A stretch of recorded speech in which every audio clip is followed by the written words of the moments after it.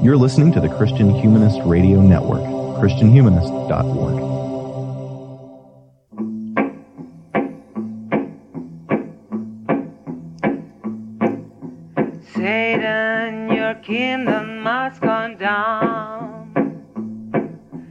Satan, your kingdom must come down.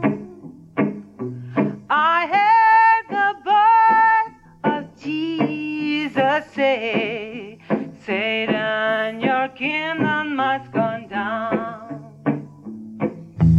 Hey there, everybody. This is Danny Anderson welcoming you to another episode of the Sectarian Review podcast, where we talk about pop culture, high culture, politics, religion, and various combinations of those things. And today I get to talk about a movie that I think will address many of those intersections with one of my favorite people to have on the show is C. Derick Varn. How's it going, Derick? That's pretty good. How are you? I'm doing pretty well. Derick is one of my most popular guests. Everyone loves Derick, and everyone that listens to my show, at least. I know he has his enemies out there. But podcaster, poet, teacher, how you been? What you up to lately? Oh, I've been starting a new podcast called Pop the Left and associated live streams, which have eaten up a lot of my time. I've been writing poetry, and I teach, like I always do. Yeah, and I don't know how you get everything done. The live streaming. I don't sleep stuff. a lot. Well, I guess that's where you start, I suppose. Yeah. I'm old enough. I really need that sleep. So you're like Kari here in the movie. You have to learn how to sleep eventually. So, or at least simulate it as she does. So I guess to give a little spoiler, today we're going to be talking about another Tarkovsky movie. Derick's been on the show in the past, and we've talked about first Andrei Rublev. And then we talked about Stalker, and today we're going to be talking about Solaris, which is a 1972 sci-fi movie that will feel, I think in many ways, like 2001. We'll do a little comparison to it, but it's actually quite different and completely unlike anything I've seen before, honestly, even knowing that to expect the unexpected when I come into a Tarkovsky movie. This one even still kind of caught me off guard in a few places. So I really enjoyed it as always, and I love talking about these movies with Derick, and so I'm really grateful for him to take the time to come on the show and talk a little bit about this movie and probably some other things along the way, because you know Derick. But do take a moment to go listen to the new show, Pop the Left. You can find that on all your podcatchers yet. Yeah, it's available. It's available in a couple places. It's kind of more than a podcast. So on most Thursday nights right now in February, but from here on out, every other Wednesday night, it is a live stream on the Zero Books YouTube channel. And then it is cut up and edited for a podcast. And there's also stuff on the Patreon. So if you follow Zero Books, so you followed my old podcast, Not Redness, it should be pretty easy to find, but it's in multiple places and multiple formats, and like I said, I do live streaming now too. It's kind of an ordeal. You're pushing the medium, man, which is cool. Well, my boss is pushing the medium, so as is probably necessary. Really going on there. Podcasts are getting, it's reaching a stage of development, right? And so something different has to happen. So.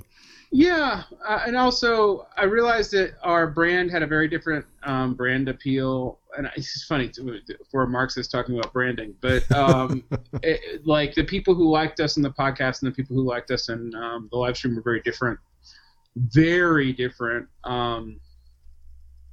So that has to change. That's what I've been doing. Busy. And yeah, so I took time away, watched the Tarkovsky movie again. I've actually commented on this movie like at least one time. I think I may have twice. The last time I did something on it was, I believe, 2014. Okay. And it's available on YouTube, but it was originally on a podcast called Former People Speak. Okay. Which was attached to the literary journal that I run sporadically called Former People. But the podcast died, I don't know, like 5 years ago. It's been dead for a long time. But, I recently revisited that recording and found myself arguing with myself a lot about this movie and about what the kind of, particularly the cognitive dissonance between there's three versions of this film. Wow. There's the Tarkovsky version. There's an earlier kind of made-for-TV Moss film version. And there is a Soderbergh version. Right, from like 2002 or something like that, right? Yeah. Yeah. Yeah, and Stanislav Lem actually saw them all. Mm. Made commentary on them all. It seemed like reading him that he hated Tarkovsky's the least, but was frustrated by how different it was, even like very, very thematically different than the original source material. Yeah. And that source material hasn't been treated well in English because the standard translation of the book, as big as this movie is, and as important as Stanislav Lem is as an author in the States, the translation that we had was not a very good one originally. That was translated from French then into English, so it was like a double translation. So apparently, like only very recently has there been a good version of this book actually available in English. Oh, interesting. So there's a lot of complications with this one. But of course Tarkovsky would have read it in Russian and maybe even Polish. I don't know. Yeah. And Russian being a much closer language to Polish than English is. Yeah. So, well, yeah. My understanding is that Lem's book, which I haven't read, it spends much more time on the kind of nature of the planet Solaris, right? And right. For Tarkovsky, it's more of an unsolvable mystery, and he really is interested in the effect that it has on the people than getting into this, unveiling the secrets of the planet. Well, interestingly about the book, actually, is that that's actually a similar theme in Lem, but the reason why they feel that way and what they think is actually going on is kind of diametrically opposed. It's similar to like Stalker in that the author has a radically different perspective than Tarkovsky does, and it follows that theme of Tarkovsky that he explores literally in Andrei Rublev of like taking essentially secular literature and sacralizing it through the image, through the icon. Yeah. But what's more complicated with with Solaris is that thematically speaking, Solaris is quite weird. It is about the utter alienness of something other. Yeah. Yeah. Well, let's go ahead. I'm sorry. Go ahead, and then we'll summarize the plot. Well, I just thought this would be a good chance to summarize what this story is about, in case someone doesn't want to spend 2 hours and 45 minutes watching a really great movie, which you should watch at some point in your life anyway. But the plot isn't much to fill in.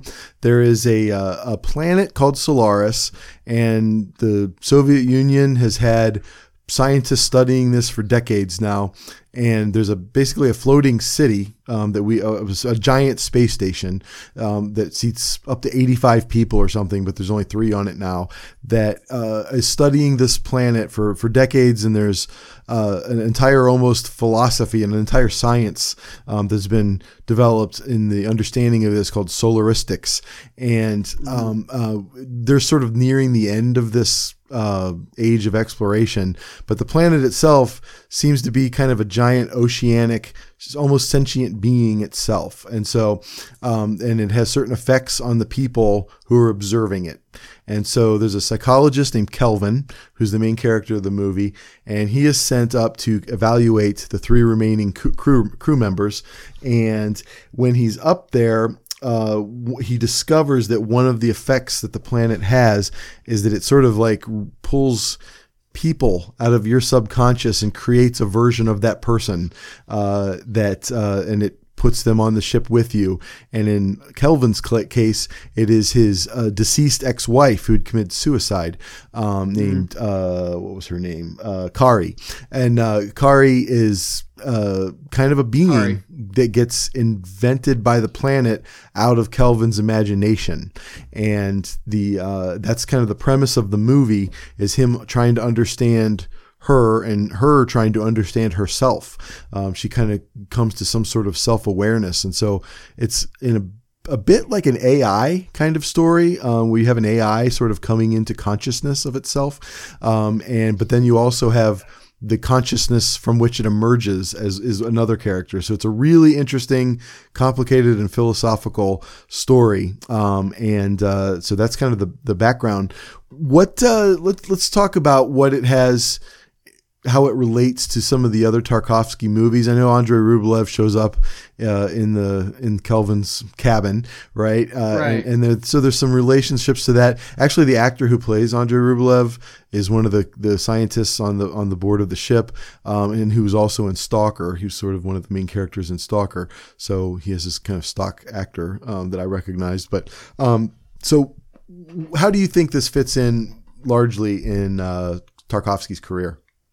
Well, it is a transition between his sort of great works. I mean, I consider his great works to be probably Ivan's Childhood and Andrei Rublev in his first period, and then this capstone by Stalker, which is, not his last movie, but it comes out a little bit later.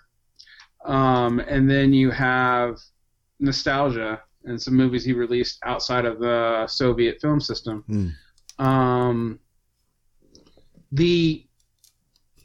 The thing about this movie is it's so iconic in that we all kind of know about Solaris. If you've heard of a Tarkovsky movie, generally this is it.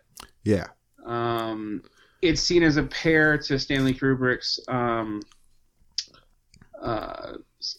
2001: A Space Odyssey. Although I'm going to say that I know this was somewhat explicitly in response to it, but I'm not sure that that's a good foil for this movie. Yeah, he's doing something very differently. Just on the level, I think Stanley Kubrick's obsessed with technology in that movie. Mm-hmm. Right, the image of the bone flying, that's an early technology. And I think Tarkovsky is utterly uninterested in technology. Yeah. Yeah. I mean, even the way he treats the space station as shabby, and they're doing things on it that don't even make sense actually. Yeah. Which I think annoyed Lem. If you're into hard science fiction, you will not like this movie. Yeah. Right. But what's interesting is Lem is a satirical science fiction writer, but he is kind of a hard science fiction writer, and so he wasn't interested in the AI. So what's interesting about this thing that you're dealing with is this planet, which eventually, to spoil it, Kelvin's submerged in, is that is a mind that is utterly other. So when it tries to mimic a human mind, it creates a third thing, which is its attempt to be human, and it absorbs the memories, or actually it absorbs the memories of the perceived memories of a human character, but it doesn't really understand what it is to be human, and the more it knows, the less it wants to be human. Part of that, it seems like at first, in Hari's case, that it is her reaction to her own past, but then you realize, no, it may be the actual drive of this this planetary being. Once it embodies a human consciousness, that it can't handle it either. And the reason why you say that is it seems to not go well for anybody on the ship. Yeah. Usually it drives the Solaris insane. Yeah. If it doesn't, they perpetually kill or fight with the thing that is emergent from their memory. Yeah, that is an interesting thing. When Hari first shows up, the Kelvin actually kills her, right? He actually puts her in a rocket and shoots her off, and then she just kind of shows up again. So there's this sort of perpetual reproduction going on here. And then with the second version of her, he ends up kind of falling in love with this image of his ex-wife, that's a very complicated thing we'll get into probably later here. But yeah, go right ahead. Right. So you have all this complicated stuff going on, but what the tension in this movie is that the dialogue can seem utterly nihilistic because some of it is from Lim, and Lim and Tarkovsky share a skepticism about human progress, but Lim does it from the opposite perspective. Whereas Tarkovsky is, profoundly Orthodox Christian, Lim thinks, is a secular humanist who thinks secular humanism is probably too progressive, and that change is really stochastic, and that alien things are utterly alien, and you're not progressing towards anything. Tarkovsky and Lim worked on this together, and apparently didn't get along. And like I said, Lim hated this the least of the three versions because he said the first version, the first Soviet version, was watered down and although more accurate to the actual events of the book than any of the other versions. He thought it was that part of it is that he seemed to think this was too Russian. Part of it is that he thought that Tarkovsky was messing around with the themes of the movie, and he changed a lot of crucial things, introduced the family life in, which he thought was unnecessary. And even I, watching this film, that part's weird. At the beginning.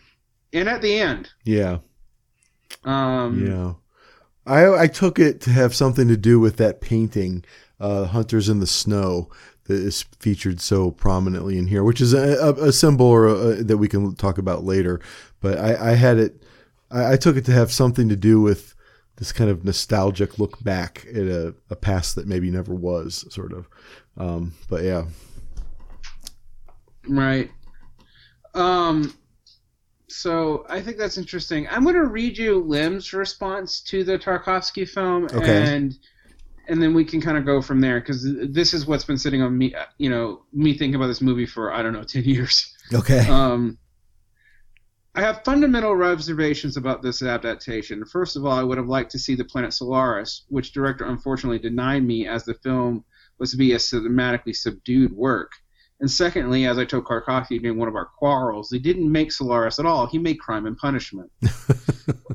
What we got in the film is only how an abominable Kelvin was driven to poor Harry to suicide, and that the pangs of his conscience, which are amplified by her appearance, a strange and incomprehensible appearance.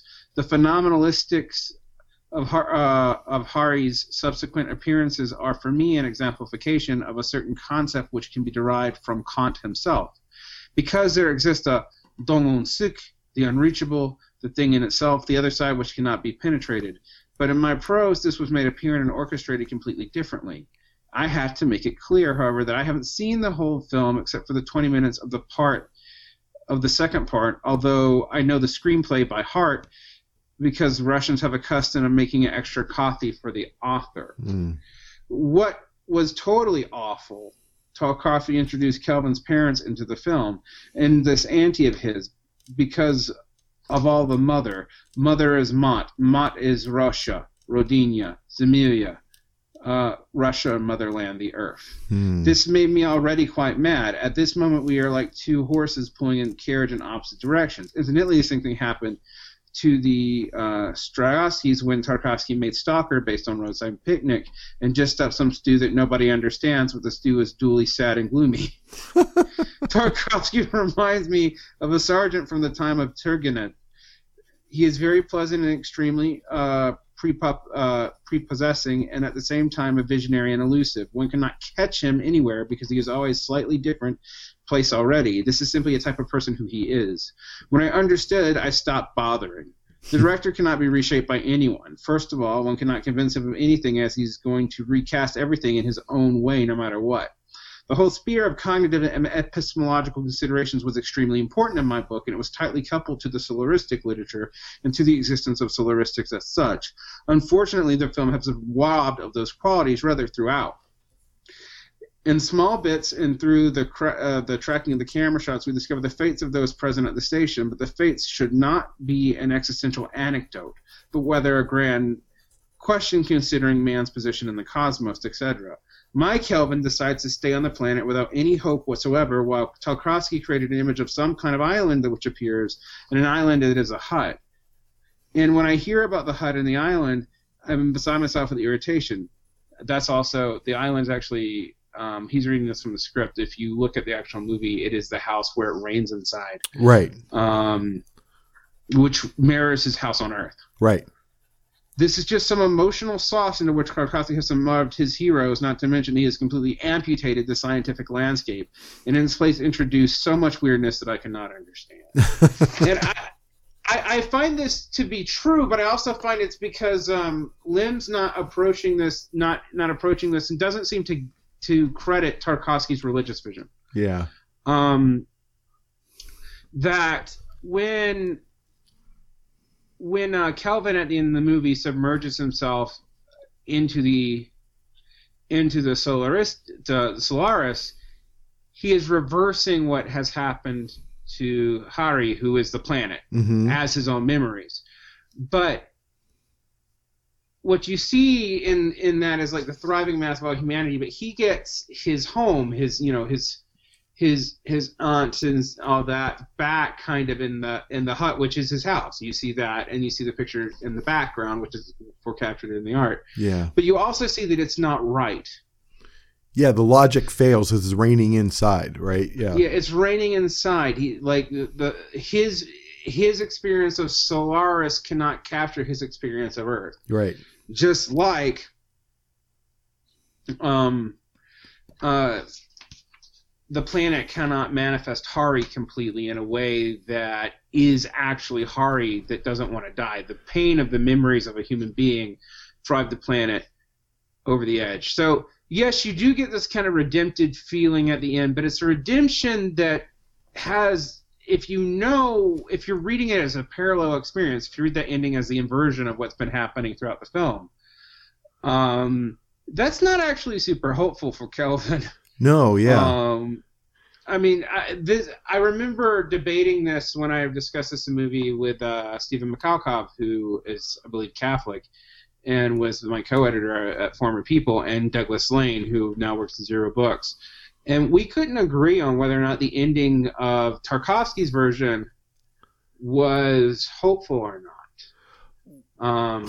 One thing, that when he kneels at his father's feet on the doorstep of the house in the Solaris version of his home, I read something somewhere, and I honestly can't remember where I read it now, that is mirroring a famous painting by Rembrandt, I think, of the prodigal son returning home. And so that story is hopeful about a broken person, coming back. So if Tarkovsky is using that image purposefully and not ironically, then I think he maybe intends it to be hopeful, but it is also very eerie, and I think that's an important thing to bear in mind about it. Agreed. And so, one thing I guess I want to ask you, when Hari is embodied, I didn't take it that she was the planet. Like I took it that the planet jumped into his consciousness, pulled out his memories of Hari, and created that Hari as an independent being. I didn't take it as an elaboration on the planet's own consciousness. I took it as a creation of the planet that has its own independent being. Am I wrong? I mean, maybe I misread or misunderstood. It's more, so that's actually a big question in the book, and one that I think it's hard to parse. Okay. Because what it seems to be happening is the planet is trying to understand humans and make itself palatable to humans, but in doing so creates this third being, which is pained by its dual existence. Yeah, the guests, we call them, yes. Right, the guests. But the guests are actually part of the collective consciousness of the planet. The alienation comes from the fact they've embodied a human mind. Or they're attempting to embody a human mind. Right. And so, in so much of that human mind is separate from the collective consciousness of the planet, they are separate beings. But they are fully emergent from the planet's attempt at understanding. It is not like an AI. Right. It's not programmed. It is part of the planet's consciousness, and I guess can rejoin it. So yeah, and it's always, I mean, it gets regenerated. They're basically immortal as long as they're part of the planet, as long as they're near the planet, right? And I guess we should also say that this whole guests thing starts happening on the space station when the space station starts like beaming radiation into the planet as to like probe it in some way, and so the planet reacts to that kind of aggression by sending these creatures, these people, these beings, let's call them at least beings, into the space station. For what purpose, I don't know. Are they there to torture? I mean, I was thinking, is this like No Exit, and they're there to torture people with things that the planet knows will torture them? Because they all seem to be very unhappy with this. And then with the one guy, with Sartorius, there's this strange like dwarf that comes out of his room and is never explained, right? We just see an image of a dwarf and that has apparently emerged from his imagination. And yeah, I mean, there's the African woman with the other one. How malicious it is unclear. Like, I think that's something you're supposed to struggle with. Is it malicious because it does seem to drive so many of them to suicide? Is it a self-preservation, or is it trying to understand humans? Is it a little bit of both? Yeah. That's never really explained in any version of this movie because it's something that's struggled with. So yeah, I mean,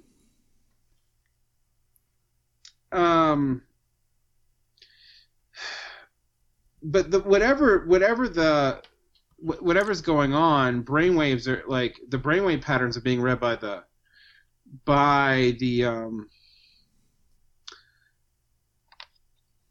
planet. Yeah. And so like that's creating something, and those at first they're seen as hallucinations, but they have their own life. Yeah, they bleed, they die. Yeah. What's interesting is that in some ways the humans are also other to the planet, because if the planet's trying to understand humans, the humans are also trying to annihilate it to understand it. Yeah. The X-rays that are damaging it are actually them trying to understand what's going on the planet. Yeah.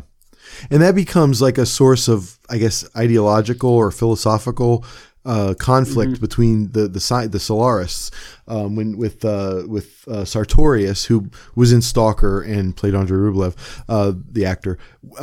He's very sort of like, it's very nihilistic, the philosophy he espouses, and so he has a very kind of cold view of the universe, as though he's perfectly okay with like destroying something for the sake of knowledge, for the sake of science. And Kelvin, on the other hand, is sort of abandoning I guess I would call that guy extreme rationality. And Kelvin is sort of abandoning that for a kind of extreme humanism, right? And to the point where he completely effaces himself by entering the planet. Yeah, so that is a craziness. And what's interesting about this book is, and the movie, is so much of it is discussions between Sartorius and Kelvin, Kelvin's father and Kelvin, and Snout and Kelvin. Yeah. But what's even more weird about it is how little dialogue there is for how much of it is driven by these conversations. The book is full of dialogue, but this is largely slow moving images. I mean, it takes almost 40 minutes before you really get anything. Then the first thing is that long scene of the Tokyo city street. Yeah. Yeah. So that is another character we haven't talked about. When this sort of the beginning of the movie, Kelvin is at his father's house, and he's visited by a former astronaut who many decades prior had a kind of mystical experience with the planet, and thought he saw like a giant child, basically. And so he comes to visit Kelvin before he goes up to Solaris, and they have a very intense and kind of ungratifying conversation. And then when it's over, we see that astronaut driving home for like 15 minutes. We have these maybe not 15 minutes, 10 minutes of almost like first person shooter shots of him driving through the streets for reasons that are unclear to me. What did you make of that sequence? I think it's supposed to like really push you in Earth for a second, like in like a kind of tedious way where you have to kind of follow through and the near obsession of it. But I'm not totally sure that's all that's going on there. That scene's always fascinated me. Yeah, and it's one of those scenes. Another thing that happens frequently in this movie is the color palette changes, like almost in mid-scene. Sometimes it'll go from a very rich color to a black and white to some blue sepia tone, and they seem to be signifying various subconscious activity within the main character. And so that's another thing that's kind of a puzzle to me as to what is actually behind, what's motivating those choices, I suppose. Right. So this movie is like all the other Tarkovsky movies I've seen, is one that sticks with you, and it definitely leads to more questions than it's going to answer. Right. One thing, so while we're still talking about his relationship with Hari, so let's just assume that the planet has created an independent being, like it's just given birth to a being that is now coming into its own consciousness. Okay. And so what is interesting about that is that, and this is where I think it has some relationship to Stalker, because it seems to be, to me, that the planet only has the information from your mind. And so the being that you're presented with, in this case, his ex-wife, is not an exact duplication of the actual person, but of your perception of that person. Right. Right. And so it forces you to confront the limitations of your own imagination, the kind of hidden desires that you may not even be aware of in yourself, right?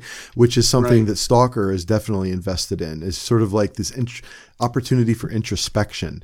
And I thought that was one of the most kind of beautiful and fascinating and almost terrifying aspects of this movie, is that it makes you wonder, I mean, in all of our human relationships, how much of them are just, we're interacting with conceptions of people, not the actual people. Mm-hmm. Yeah. Well, I mean, he refalls in love with the conception of his ex, who he had fallen out of love with, and so she committed suicide. He essentially drives her to suicide, and now he's in love with the reproduction. Yeah. Right, which is a fascinatingly weird thing to deal with, right? Like, it's interesting what's going on there.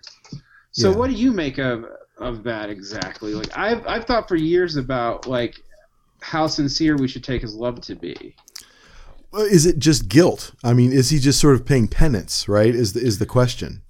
Right, which is what I think Lim read this as. Okay, that it was just guilt. Well, but that's. Go ahead. No, I'm sorry. Go ahead. No, that's. So I find that fascinating, that Lim thought it was mostly guilt driving him, not anything other like substantive. And I tweeted out actually a quote earlier today as I came across it. Kelvin actually says these words near the end of the movie: "Shame, the feeling that will save mankind." Right. Mm-hmm. And I think that's a really fascinating.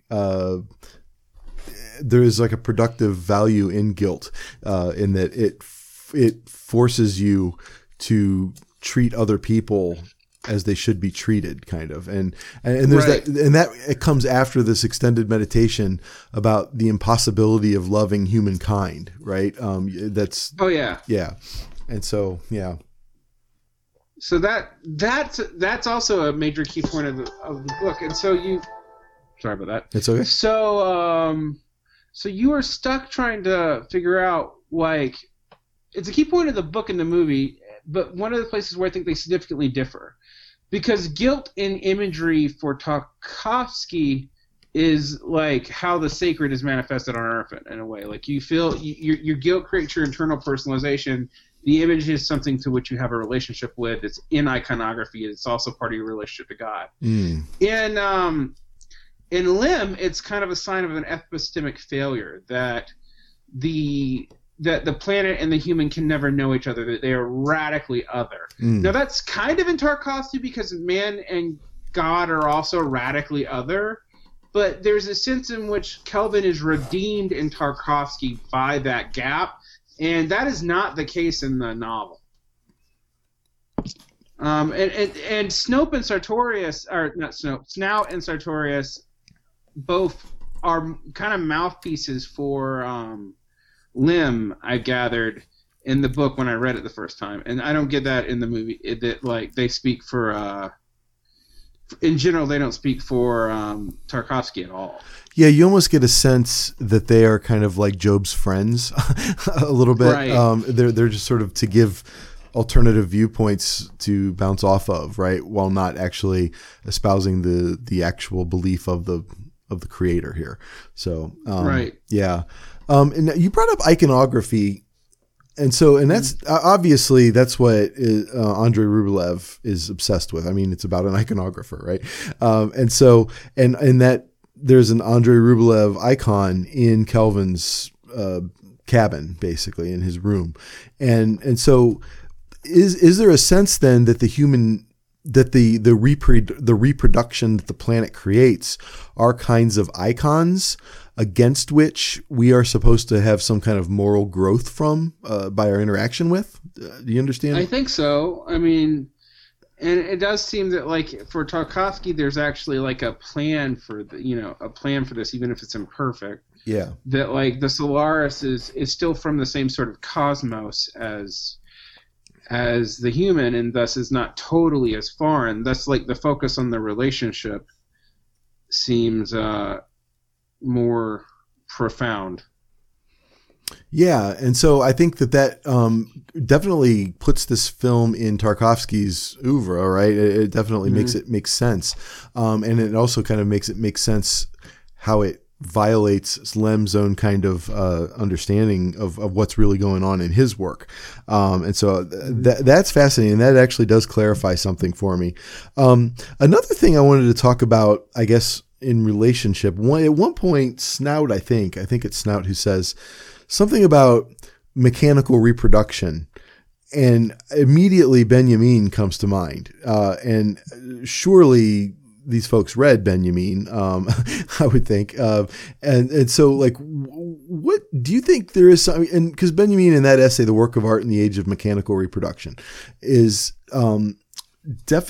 interested in questions of authenticity and what he calls aura, and he definitely writes about things in like a religious sense in that essay. And I'm just wondering if there's some way you think that framework applies to the kind of reproduction we see here. There's sort of a tension there. Now, what's interesting about Benjamin is, like, Tarkovsky's kind of anti-communist, but he exists in a communist society. Mm-hmm. And so the tension between Benjamin's Marxism and his sort of Messianic Judaism really come out in that essay, because there is a sort of materialism to it, but there's also like a wrestling with this Messianic figure that is almost unique to Benjamin, where there's this kind of Kabbalistic Messianism to what he's doing. And I think maybe the tension is being explored there, where the alienation through technology and the alienation from the authenticity of the image is also part of what's going on. And again, so like the hostility toward technology is different than in the book. So, but I think what's interesting about that is that makes the film itself kind of a bit of meta commentary, because he's trying to bring in some authenticity through this Soviet film, where there's all kinds of overlapping images and whatnot. And he had some issues in getting parts of this film cleared, right? There were some minor. He ended up seemingly to win most of those battles. I guess some minor changes were made, but there was nothing that kept the film from being released, right? And so, correct. Which I was actually talking to some friends today about how he was able to make the kinds of movies he made in the Soviet system. He must have been a master politician, like in terms of navigating that kind of system, or he was just so dense nobody understood what was going on. And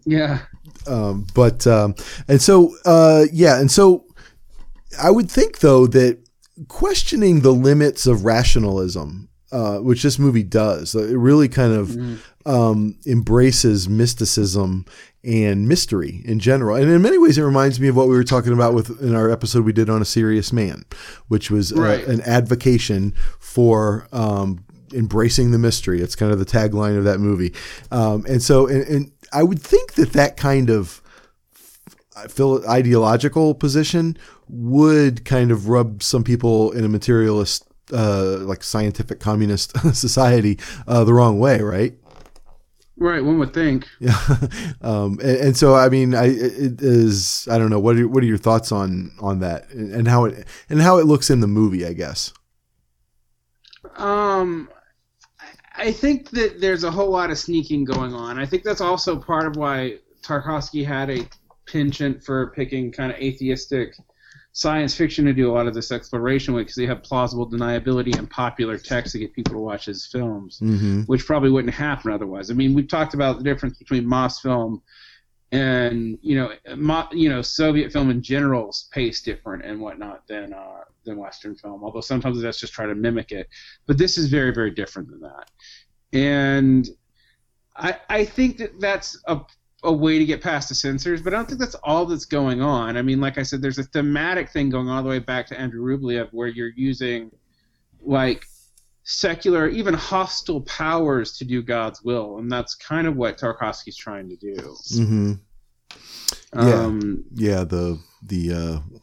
That invading force, right? Right. And there's no holy fool character. Well, unless you count the.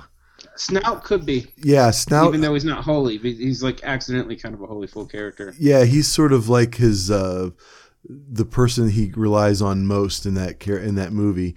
And I guess we should say there were 3 scientists on board when he was on his way there, and the one he was actually friends with has committed suicide before his arrival, and we never found out how he did so. We just see his body frozen in a holding tank or something. But we're told that I'll tell you later how he kills himself, and I don't remember that detail. If I missed it, I apologize. But and so there's sort of a mystery about the death of his friend, leaving it's him never exposed. Yeah, if I remember correctly. Yeah, leaving him kind of without any guidance really on that ship.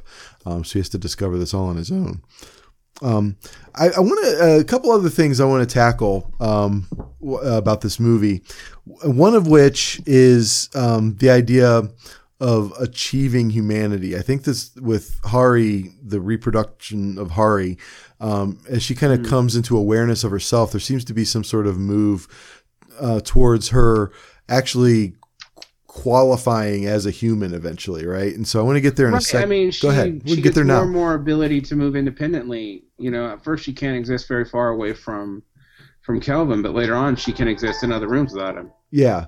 She actually tears herself apart running through a door that he closes behind her, right?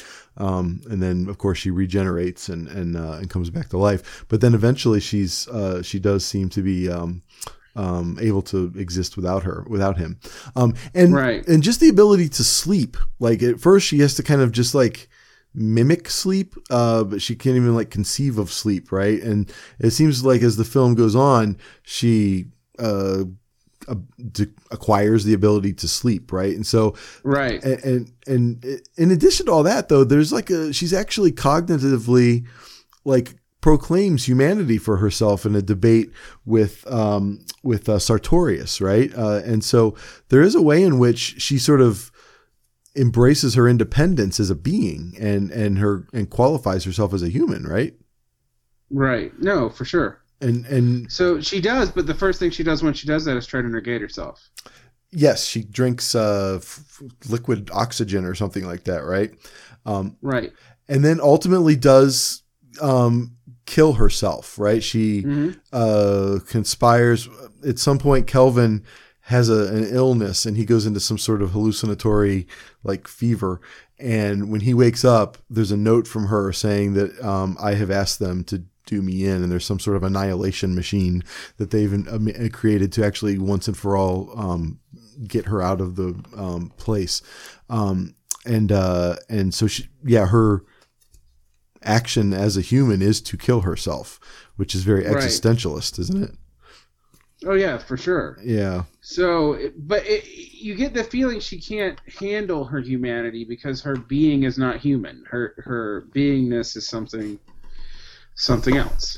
Her resurrection is creepy. After she drinks the liquid oxygen and we see her body just like lying there frozen, we know the characters know she's going to resurrect, right? And when she does, it's like, it's ugly and it's painful, and it like this kind of, is it Lukács who writes about the concept of Geworfenheit, just sort of thrownness into being? I sort of get this idea. That's how I feel about her. She's sort of painfully thrown into being with no context. And so to become human is a painful process for her. Yeah, it seems to be. Yeah. And another thing I want to do, and then I'll kind of let you just talk about whatever you want to talk about, I suppose, but I want to make sure I covered this. Going back to something that you said from the Lem quote about the mother imagery in the movie. And Lem associated that with some sort of Russian patriotism or Soviet patriotism. I don't know that I buy that reading of what Tarkovsky's doing there. I kind of feel like mother has much more to do with a psychological kind of idea of like creation here. And so, I mean, I'm just thinking maybe I'm an English professor, right? And so this is the kind of way I look at these things. But when I see oceans, I mean, in literature, that has always been sort of symbolically coded as feminine, right? And so this ocean planet is this kind of almost like all-powerful progenitor mother, right? That is the source of creation. And then in his flashbacks, he sees his young mother, right? And I just think there's something to do here with the idea of motherhood and creation, and that's how I'm reading that metaphor in this movie. Yeah, I think there's a lot to do with it. I think there's this idea that the motherhood is a creation, and that's sort of a proxy for the Theotokos, which seems to be the thing that enables salvation. So this comes up over and over again, which is, I think, both Lem misreads Tarkovsky and, frankly, Soderbergh, when he remakes this movie, misreads Tarkovsky for seeing the romantic element as what the primary driver of Hari's tragedy. Hari enables Kelvin to redeem himself, but Hari's not. It's not even a human woman. It's the image of a woman who had destroyed herself, and in whose perpetual destruction sort of forces Kelvin to deal with his own selfishness. And so that's a very different thing than some of the other readings of this movie. Yeah, and I guess you're right at the beginning. You said that they're not taking into account his deeply religious, beliefs, right, in nature. And I think that's one of the places it comes out. Like I said, I think if you're seeing this, if you're looking for a science fiction film, it's probably going to disappoint you. I mean, it definitely qualifies as science fiction, but it's much more of a philosophy movie set in space, I would think. Right. Yeah. Agreed. Yeah. And so I'm kind of going through my list here of things. I do want to talk a little bit about the resolution of the movie. Okay. I always have to look at the name. Sartorius comes up with a plan to kind of end the visitations of the guests, excuse me.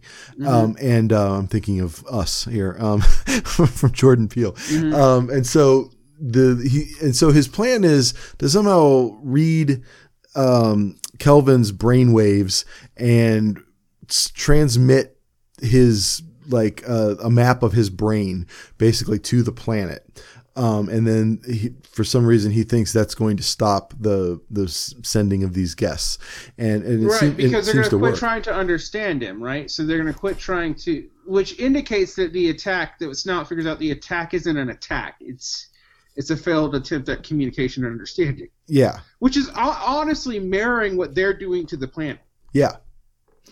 And so when Snout figures it out and they do it, that seems to finish it all off. But then Kelvin has this want to merge with the planet, but he doesn't say that. He struggles with it, and then we just discover he seems like he's at home, and then you realize he's not at home. He's, completely submerged into the planet's, consciousness. With really ominous music. You've got very ominous music playing in the background, and we have this very slow zoom out, and we see the house that we've seen in the beginning in this very beautiful natural setting. There's a pond there too.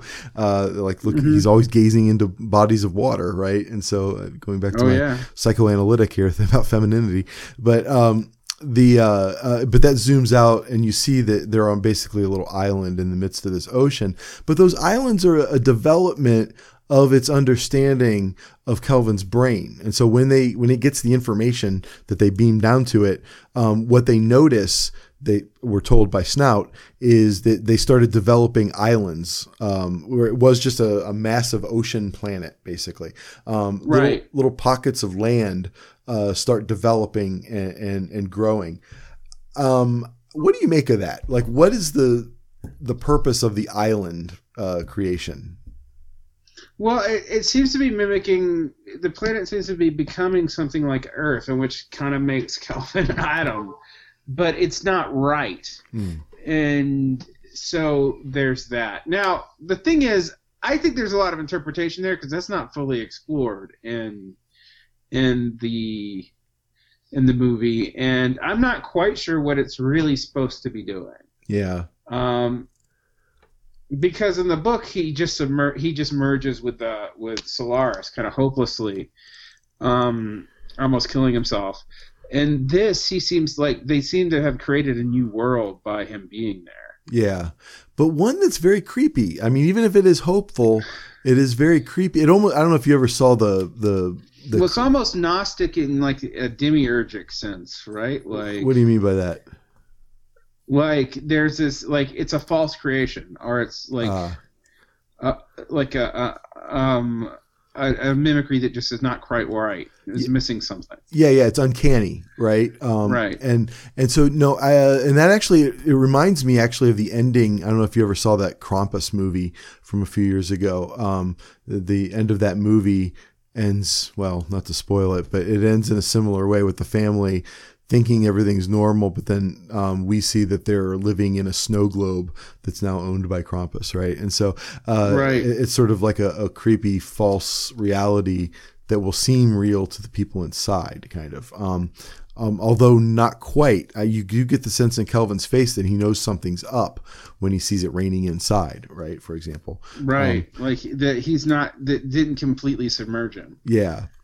Yeah, and so, I mean, I guess one thing I'm thinking about, and maybe I'm teaching the horror film class this semester, so I am frequently taking psychoanalytic approaches to things like this. And so when you think about the ocean, you think of like this unbroken oneness, like wholeness, right? This like to use Lacanian terms, like pre-symbolic just wholeness with the universe, right?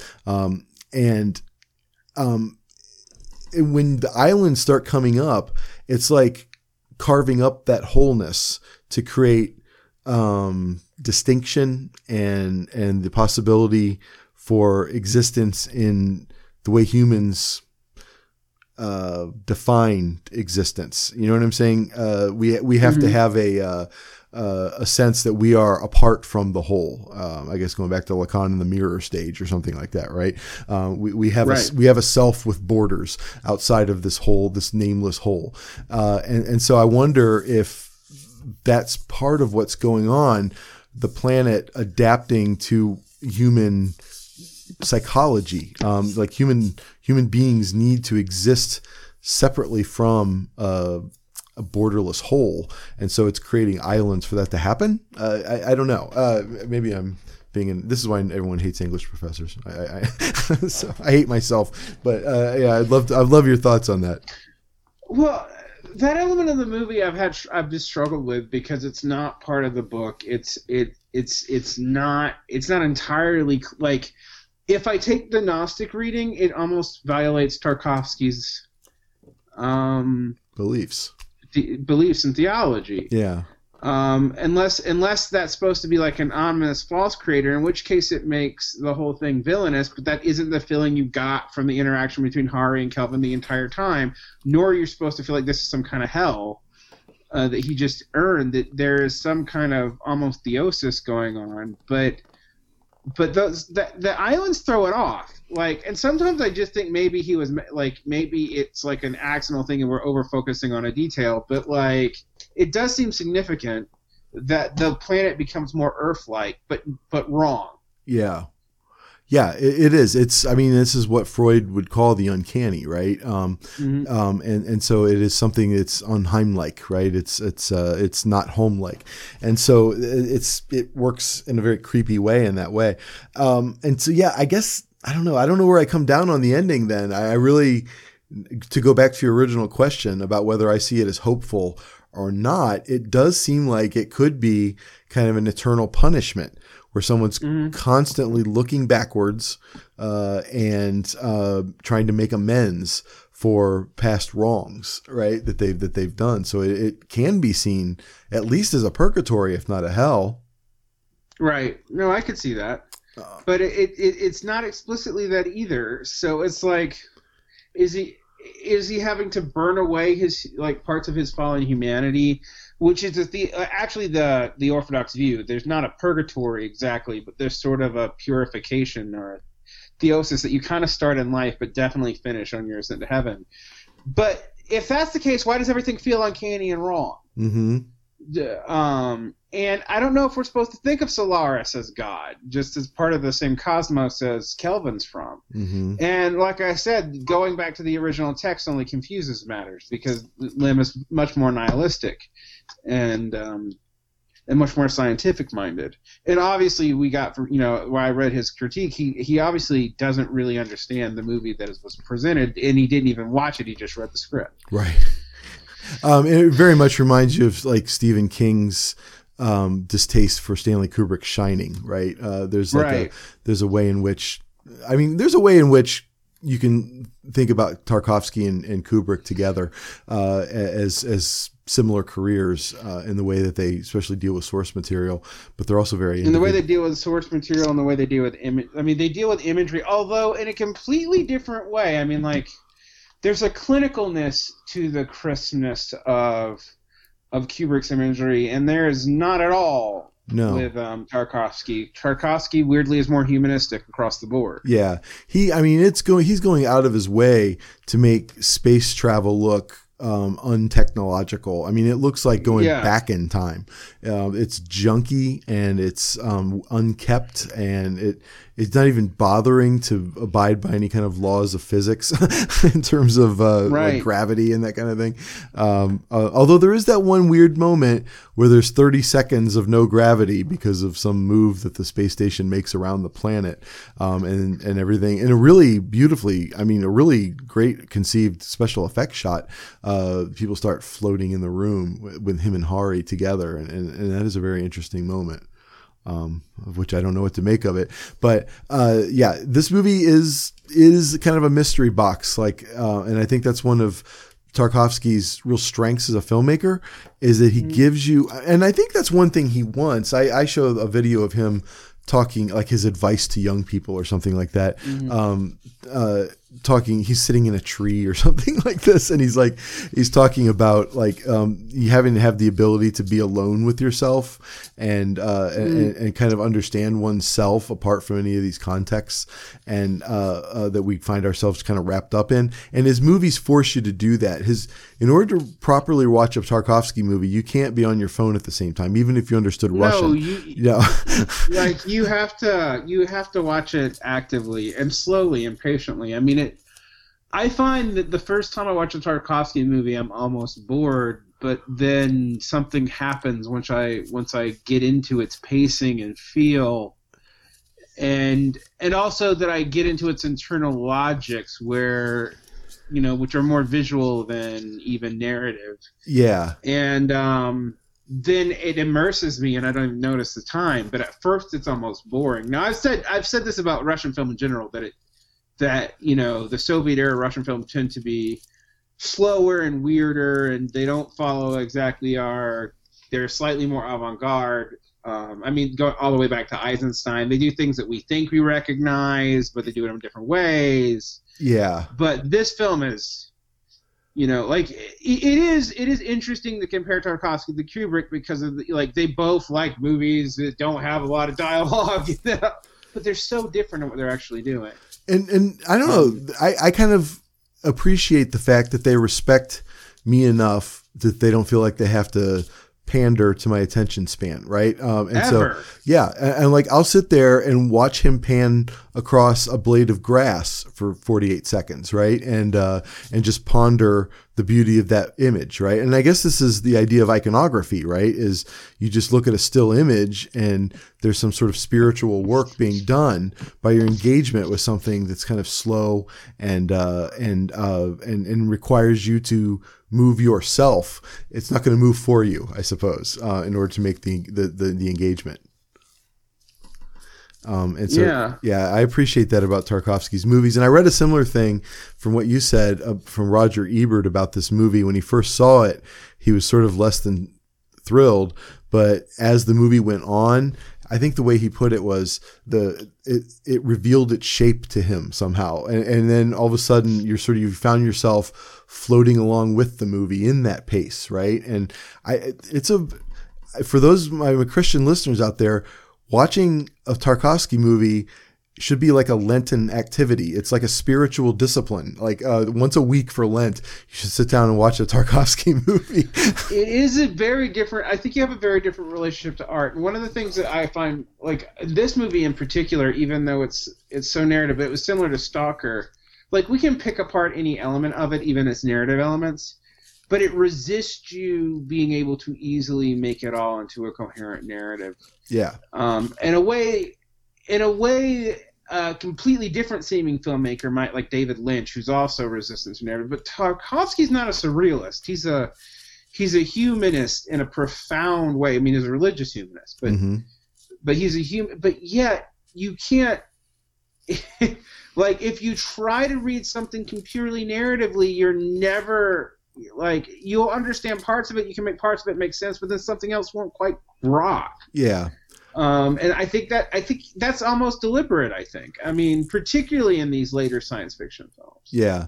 And it's it's almost something Talmudic about it, right? There's you have commentaries on the commentaries, right? And so right. The unfinishableness of it is part of what makes it divine, right? There isn't. Right. Yeah. And another thing that strikes me about Tarkovsky that's also different from Kubrick is Kubrick is a completely secular filmmaker. Yeah. I mean, Kubrick is almost completely devoid of hope. Yeah. Not just of religious hope, but even secular hope. Watch Barry Lyndon. I mean, there's and yet what Tarkovsky does, and all of his cinema, his cinema is often quite bleak. Not just the sci-fi one. I mean, go watch Ivan's Childhood. It's about the Belarusian War. But he's infusing it with hope. He's in dialogue with this completely secular literature that's almost more nihilistic than we'd even expect, and trying to pull out theology from it. Yeah. Which, of course, often pisses off the authors, who can share maybe a completely different worldview. But Tarkovsky kind of told you he was going to do that in Andrei Rublev. It's just a thing that he does. Yeah. No, it's true. And it's almost when in this movie, they actually spend time asking what the reason was that somebody killed themselves, right? And so suicide is upfront topic in this movie, and the kind of whether it is hopelessness or whether it is enlightenment or whatever. I mean, there's sort of debating, opinions on that are given for each of the characters who kill themselves. But I think the movie wants you to ask that question because it does have a hope that there's a way to overcome that kind of thing. And so, yeah, there is these movies will stick with you because there is sort of this unfinished mental state that it puts you into after watching it because of the unclosed loops that you just talked about. Oh, yeah. So I'm kind of done talking about this. Is there any last thing you sort of want to add about this? I really had a great time. I feel like I understand the movie better, as I always do, talking to the great Derick Varn. And so is there anything you want to add before we take off? I would almost challenge every one of our listeners to sit down with a Tarkovsky movie, but I also want people to engage in the literature that he's reacting to. I really would like how Christians deal with Lem's profound existentialism, maybe even maybe not even existentialist. I would challenge them to look at Roadside Picnic, the Stalker film. The Stalker book, and to wrestle with what Tarkovsky is doing with this secular literature, but also what that secular literature says in and of itself. I think Tarkovsky's like one of those, is like Kubrick. It's like a lot of people that screams pretentious filmmakers in the same way like Bergman does, but I don't think it's that simple. No. I think if you're expecting modern cinema, as you said, you're going to be frustrated at first. It's not even like, yes, all old cinema is paced differently, even like 70s cinema. Yeah. But like, this isn't Coppola either. This is something completely different. Yeah. It is way less narrative. But I also think you kind of have to just sit with it, and it's going to disturb you. And like, I've been wrestling with this movie and Stalker, this movie in particular. I think I saw this when I was in high school, and I've come back to it and come back to it and come back to it throughout my life and made commentary on it, tried to wrestle. I fell in love with Stanislav Lem just trying to figure out what was going on, and then like laughed at his misreading of Tarkovsky's misreading of him. It even gets more funny if you like read about like Philip K. Dick, who's a profoundly Gnostic, thinker, what he thought about Lem.